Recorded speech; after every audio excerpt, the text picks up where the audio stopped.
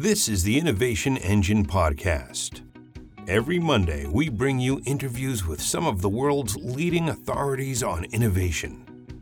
We talk about company culture, corporate leadership, emerging trends and technologies, and more. Coming to you from Three Pillar Global's headquarters in Fairfax, Virginia, here's your host, Will Sherlin.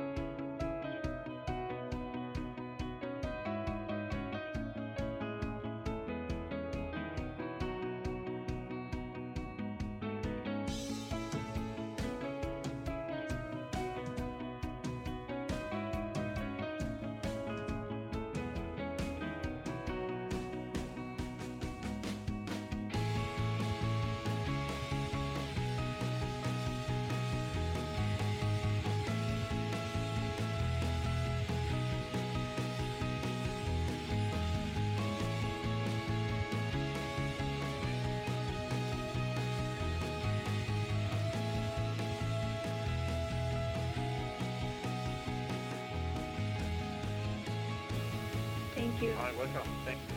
Absolutely. Thanks so much for joining us today. So let's kick things off today talking about the book, Masters of Innovation, Building the Perpetually Innovative Company. In it, you name 5 areas for companies to focus on that will improve innovation performance and propel the company towards sustainable and profitable growth. Can you give listeners an overview of what those 5 areas are and how they're interconnected? Sure.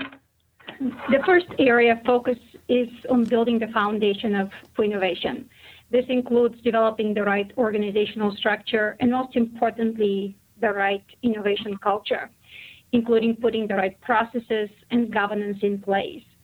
The second area of focus is defining the right innovation strategy, knowing what you want to achieve, having a point of view of the future, defining the innovation search fields, managing to the customer's desired outcome, understanding the company's capabilities, and investing accordingly, as well as, very importantly, drawing the innovation roadmap. The third area of focus that we emphasize in the book is maximizing the value of the innovation portfolio.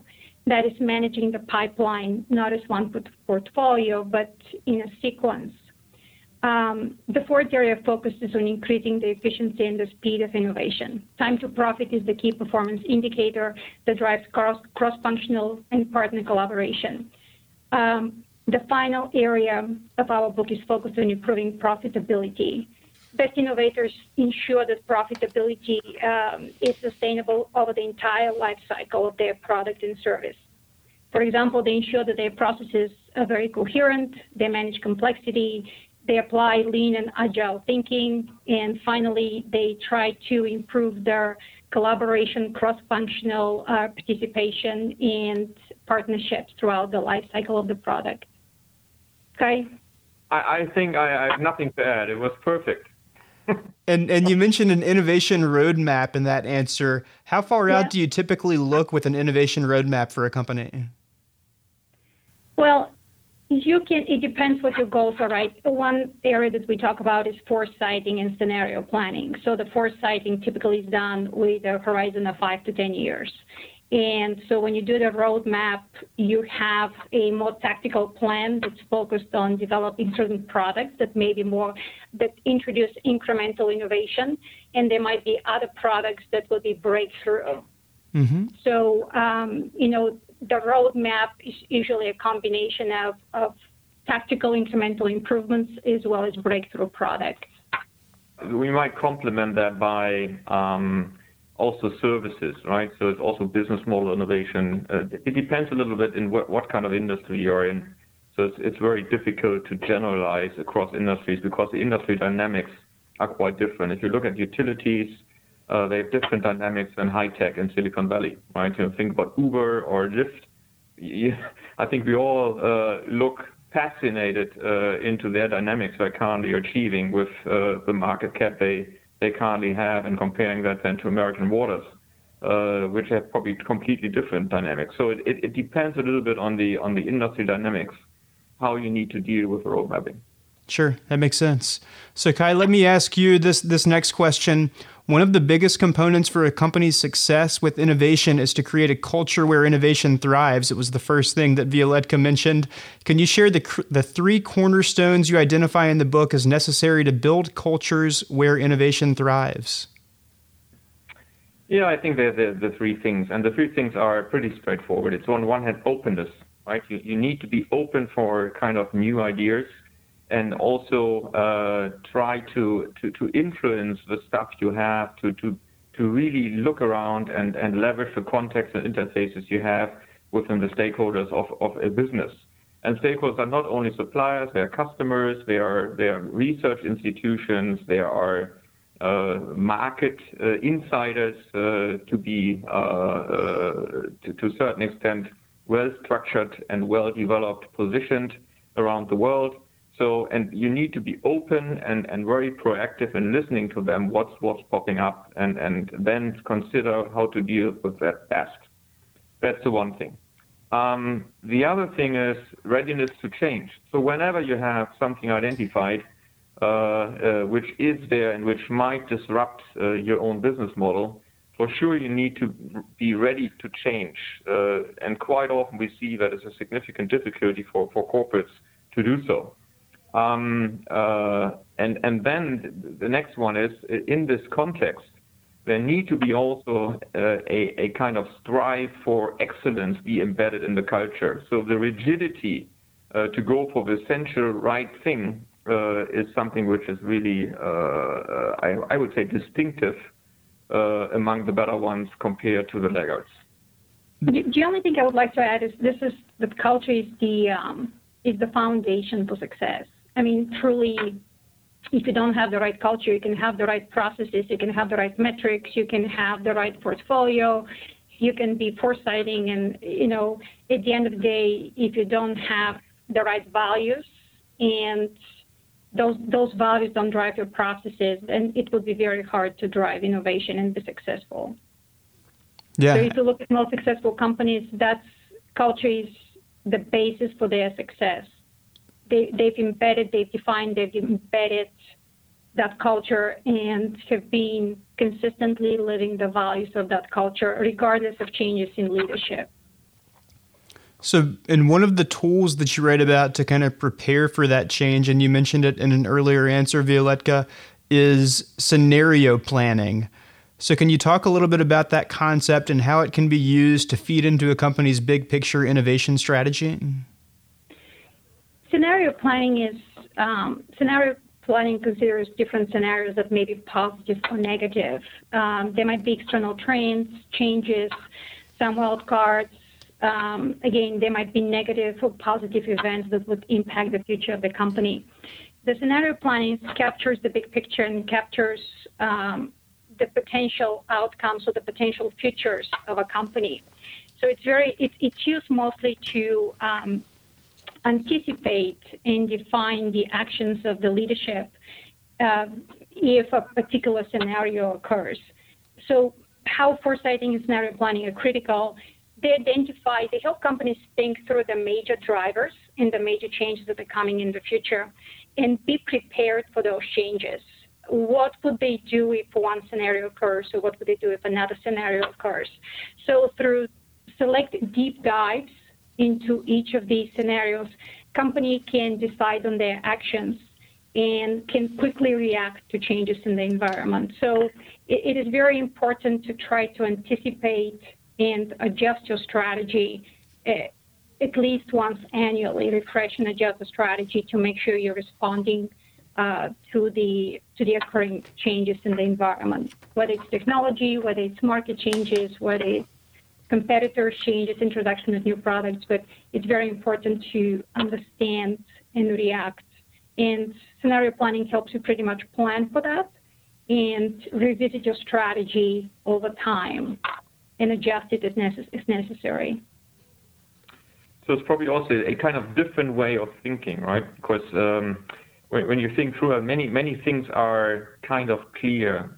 So when you think about energy, like there is probably what can be projected is that there is power grid parity between solar and conventional technologies in the U.S. next year, 2016. There's demographic change. There is the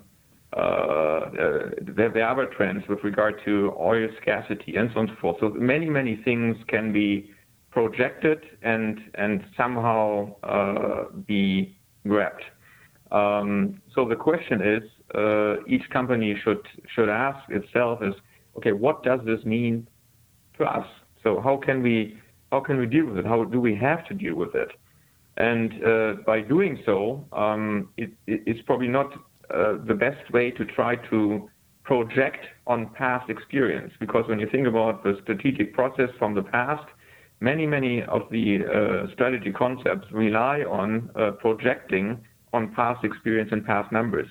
So here scenario planning comes into place by using megatrends, probably thinking through what these megatrends might mean for the existing approached and served market segments, build scenarios, and not fall into the trap to try to project based on any numbers, and just try to form scenarios and then argue with probabilities for the one or the other one, which is the more probable one. So it's a different way of thinking, which helps a little bit to really also come to probably scenarios which are completely different, and apart from the current business model, and probably also from the current business thinking. One other thing is very important in these days is in order to make it stick in the organization, because change is accelerating in the market, in technologies, and basically in the world. In order to be fast in implementing, you need to involve in this scenario planning and evaluation process at least a few layers of your hierarchy. So it's a more inclusive planning process and evaluation process in order to somehow align the mindsets of your core leadership team in order to make change and implementation easier afterwards.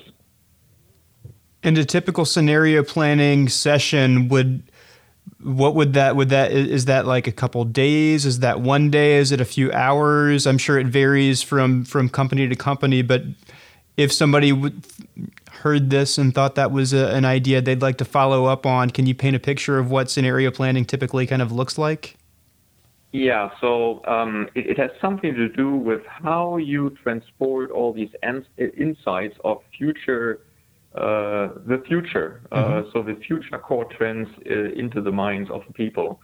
And what we've seen so far from leaders around the world dealing with innovation management, it's that it's a series of kind of, I wouldn't say sessions, even in-depth discussions throughout a moderated process where you somehow, on the one hand, create the scenarios, evaluate the scenarios, and prioritize the scenarios in a certain scatter. And then, on the other hand, you really need to align this kind of process with the corporate strategy process. So usually you have, again, depending on the dynamics of the industry, sometimes a strategic planning process is a year, sometimes you need to revisit everything 2 years massively. So depending on the dynamics, you need for sure to align this kind of process so that at a certain point in time when you formulate a strategy, that the innovation strategy and the corporate strategy is in sync.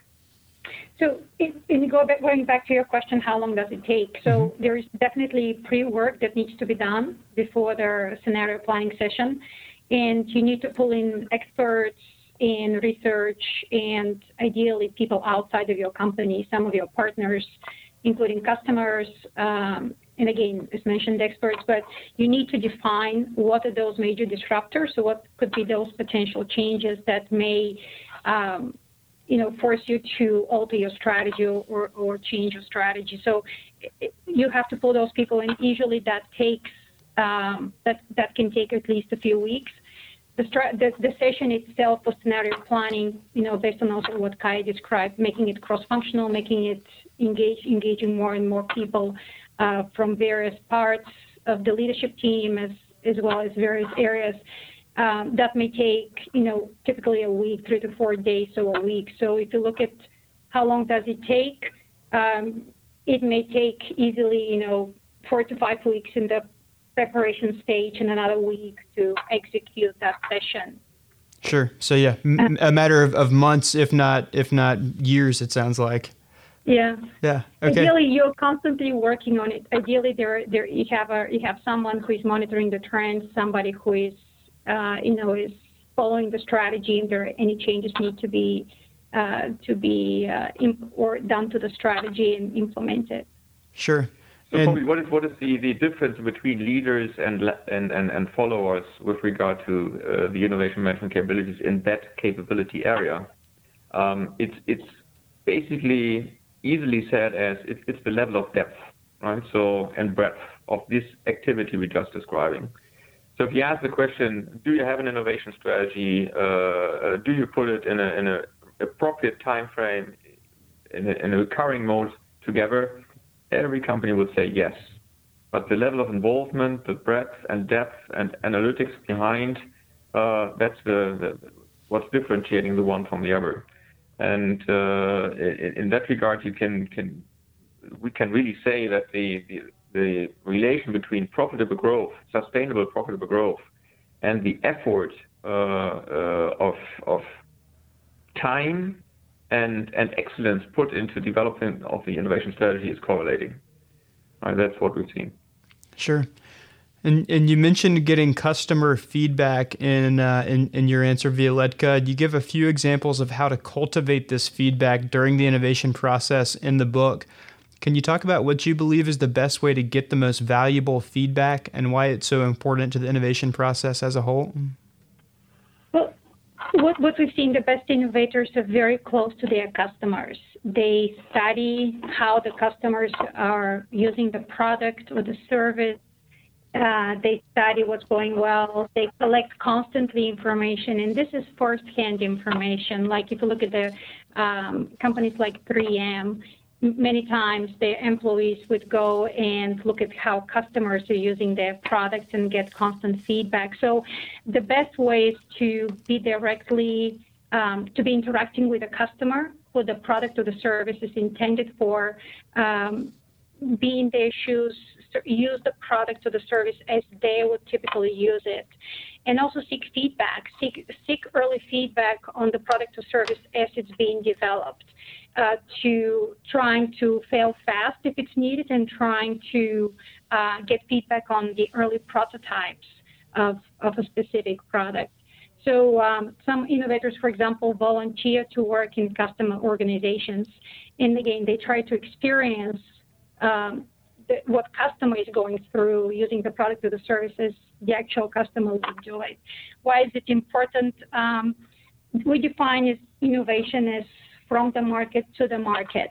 So the best innovators provide those products that can satisfy, or services that can satisfy the well articulated or the implicit needs of the customers. And what we've seen is, unless you can provide a product or service that truly relates to the customer needs, you're not very likely to be successful and profitable in the long term. Yeah, we really need to underline the aspect of needs, right? It's always a little bit, or the immediate reaction when you ask this question about customer, that some people might understand, okay, go to your customer and ask what they want.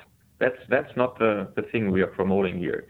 What we are promoting is really understanding the needs which are out there.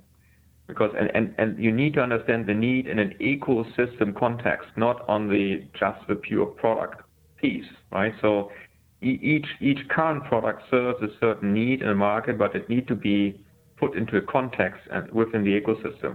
I'm using the example of the Discmans and flash memory in order to make it a bit more understandable.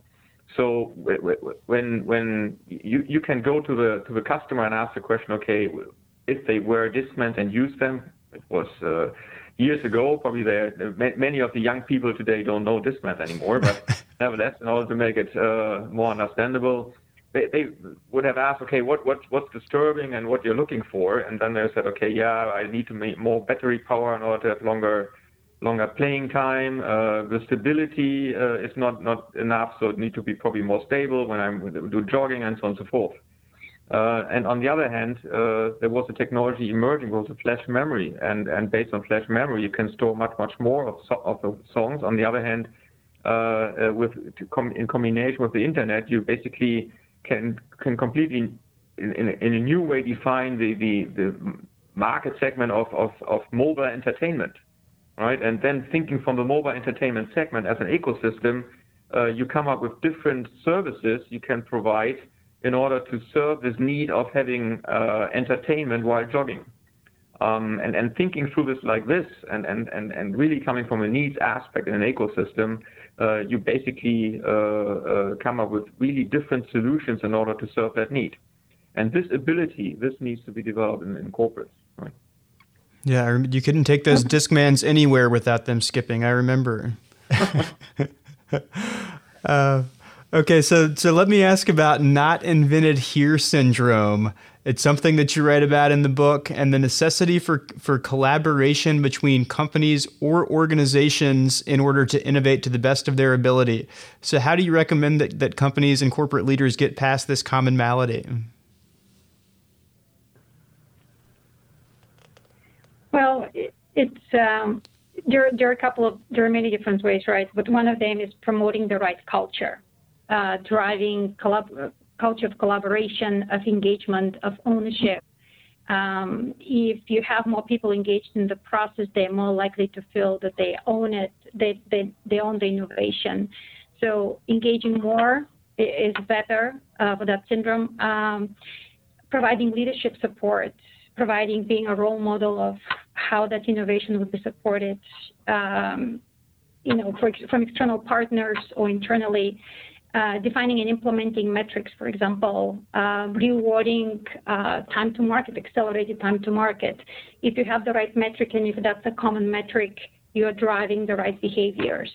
So culture, leadership, metrics, these are some of the ways, when you said those right, that's one of the ways to prevent this not invented here syndrome. And with regard probably to the question to what extent we would recommend to getting really rid of that, I would say there's no way around it to get rid of that, because looking at all the products we are currently using, I think it's always a combination of different kind of technologies behind, and usually you don't own all the technologies, and if you own all, it's probably way too costly to stay always at the front end. So you need to open up in order to combine different technologies to the product or the service you're going to sell.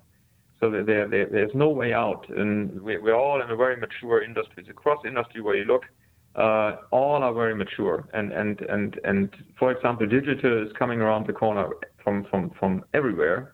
And in this age of digitization, you need to be open. You need to identify the right value propositions, the abilities which pop up, which somehow complement your product and probably make it more distinctive, and be open in order to identify that and then think through how to best cope with it and put it into a kind of new context.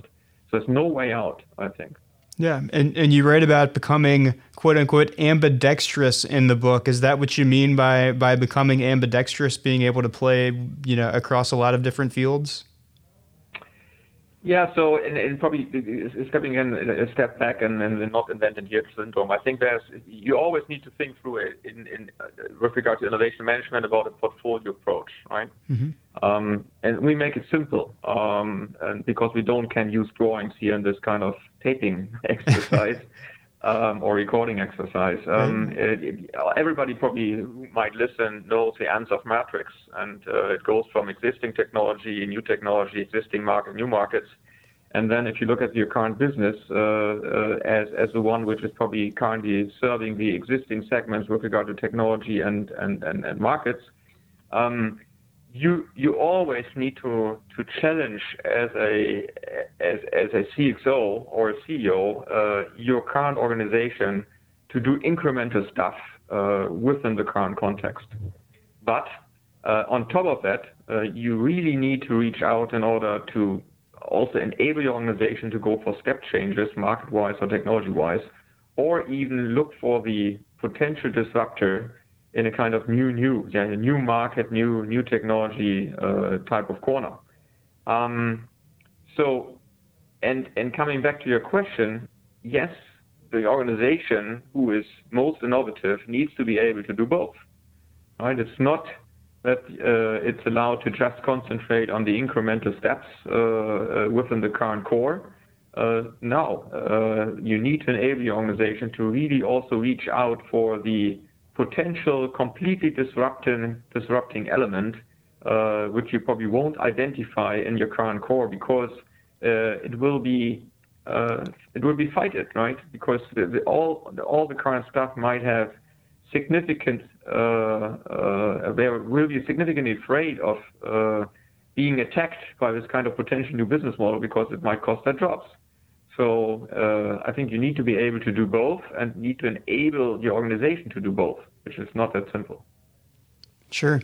So on a more tactical level, just want to add a little bit. On a more tactical level, we need to have a team that's dedicated to identifying and managing some of those external partners, because those external partners can bring you those new ideas that you may be lacking. Also, that would be a team that can facilitate the internal generation of innovation. And those people have a different profile of some of the people you may already have on board, although it may be an internal team, but they may be hired from the outside or would have a different profile than anyone you have internally. But you're relying on the partners, relying on that internal organization, and again, having the right culture would enable you to be ambidextrous. Focus on the delivery of the current, but also be able to generate new innovations and business opportunities. So Kai, let me ask you about the Best Innovator competition. It's something that's near and dear to your heart. You began it in Germany in 2003 to identify and communicate the best practices of some of the most innovative companies. How did you realize that there needed to be more recognition in this area, especially in Germany? So, I think what is innovation? Innovation is thinking from the market to the market, so a more integrated way in order to become at the end more effective. Mm-hmm. Why is that? I think in the 80s and the 90s there was still a lot of opportunity in the emerging globalization to develop something or research something, develop something and push it into the market. And this push mode becomes more and more a disadvantage if you just concentrated on it only. So this balance in between understanding at the front end, okay, what the needs are out there, and on the other hand, aligning and focusing your internal organization on these potential needs identified and better clarified would lead to much more effectiveness. And you need more effectiveness because at the end, I think it's very expensive to go for new products and business models, and it's somehow risky. And as things mature more, I think there's this much more significant need in order to be more effective. So in that regard, I think innovation was the logical next steps after a more or less R&D focused world with the push mode. And it's been around this will be its 12th year, I believe. How have you seen it evolve since you founded it in 2003?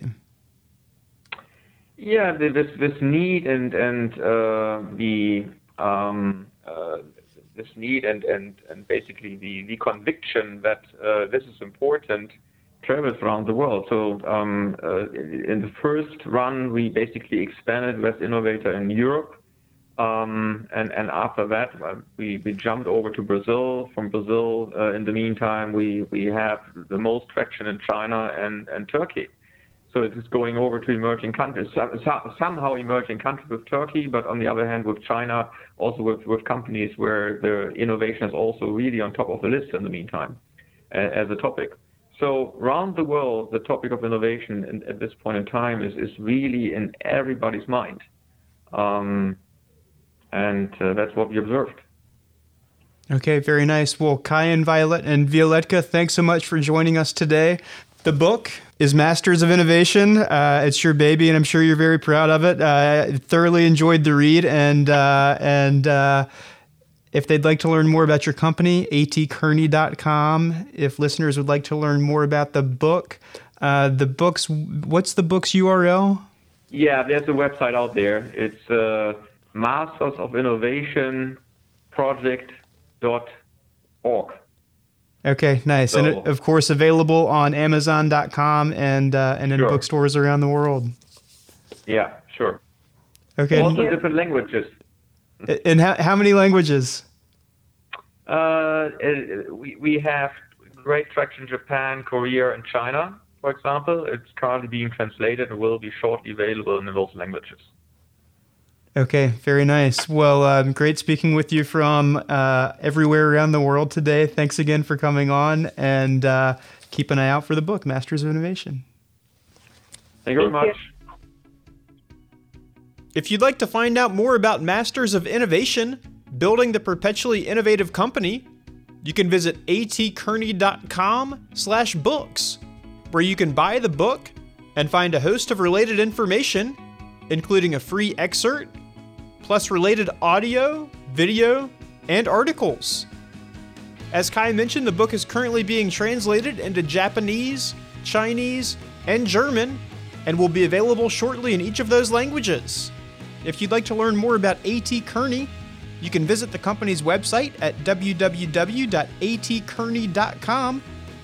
And if you'd like to know more about the Best Innovator competition, including how to participate in it, you can visit its site at www.atkearney.com/web/best-innovator. Thanks once again to Kai Engel and Violetka Dirlea for joining us this week. And thank you for joining us this week. Don't forget to tune into next week's episode, when we're excited to have Harvard Business School professor and author Dr. Teresa Amable on the podcast to talk about her book, The Progress Principle. Among the topics we'll cover are why you should absolutely positively sweat the small stuff in the workplace, the importance of creativity in the workplace to driving innovation, and why so-called inner work life is so vital to get right in any company. Thanks again for joining us, and we'll see you next week. The Innovation Engine podcast is recorded, produced, edited, and published each week by 3 Pillar Global, a product lifecycle management and software development company based in Fairfax, Virginia.